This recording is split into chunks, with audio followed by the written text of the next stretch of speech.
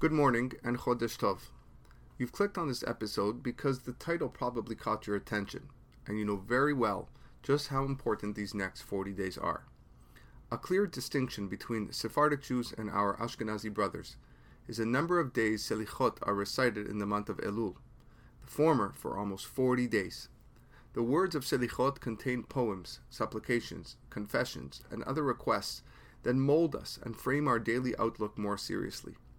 It helps bring us to a state of mind that will help us feel God's presence during these shaking and daunting days ahead.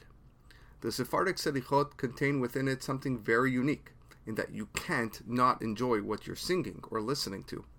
In fact, we'll get to that in the very next episode.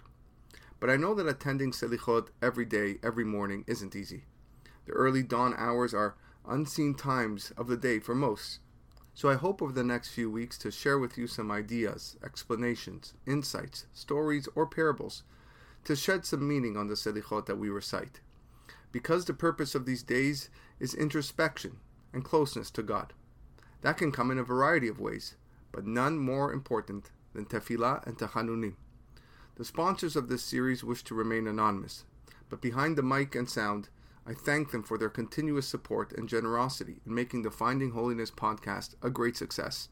They have chosen to dedicate the Selichot Sparks series in memory of their cousin Miriam Bat Aviva Zichrona Livracha and my loving uncle Nisim David Ben Biba Zichrono Livracha, two holy souls that were taken away from us far too early.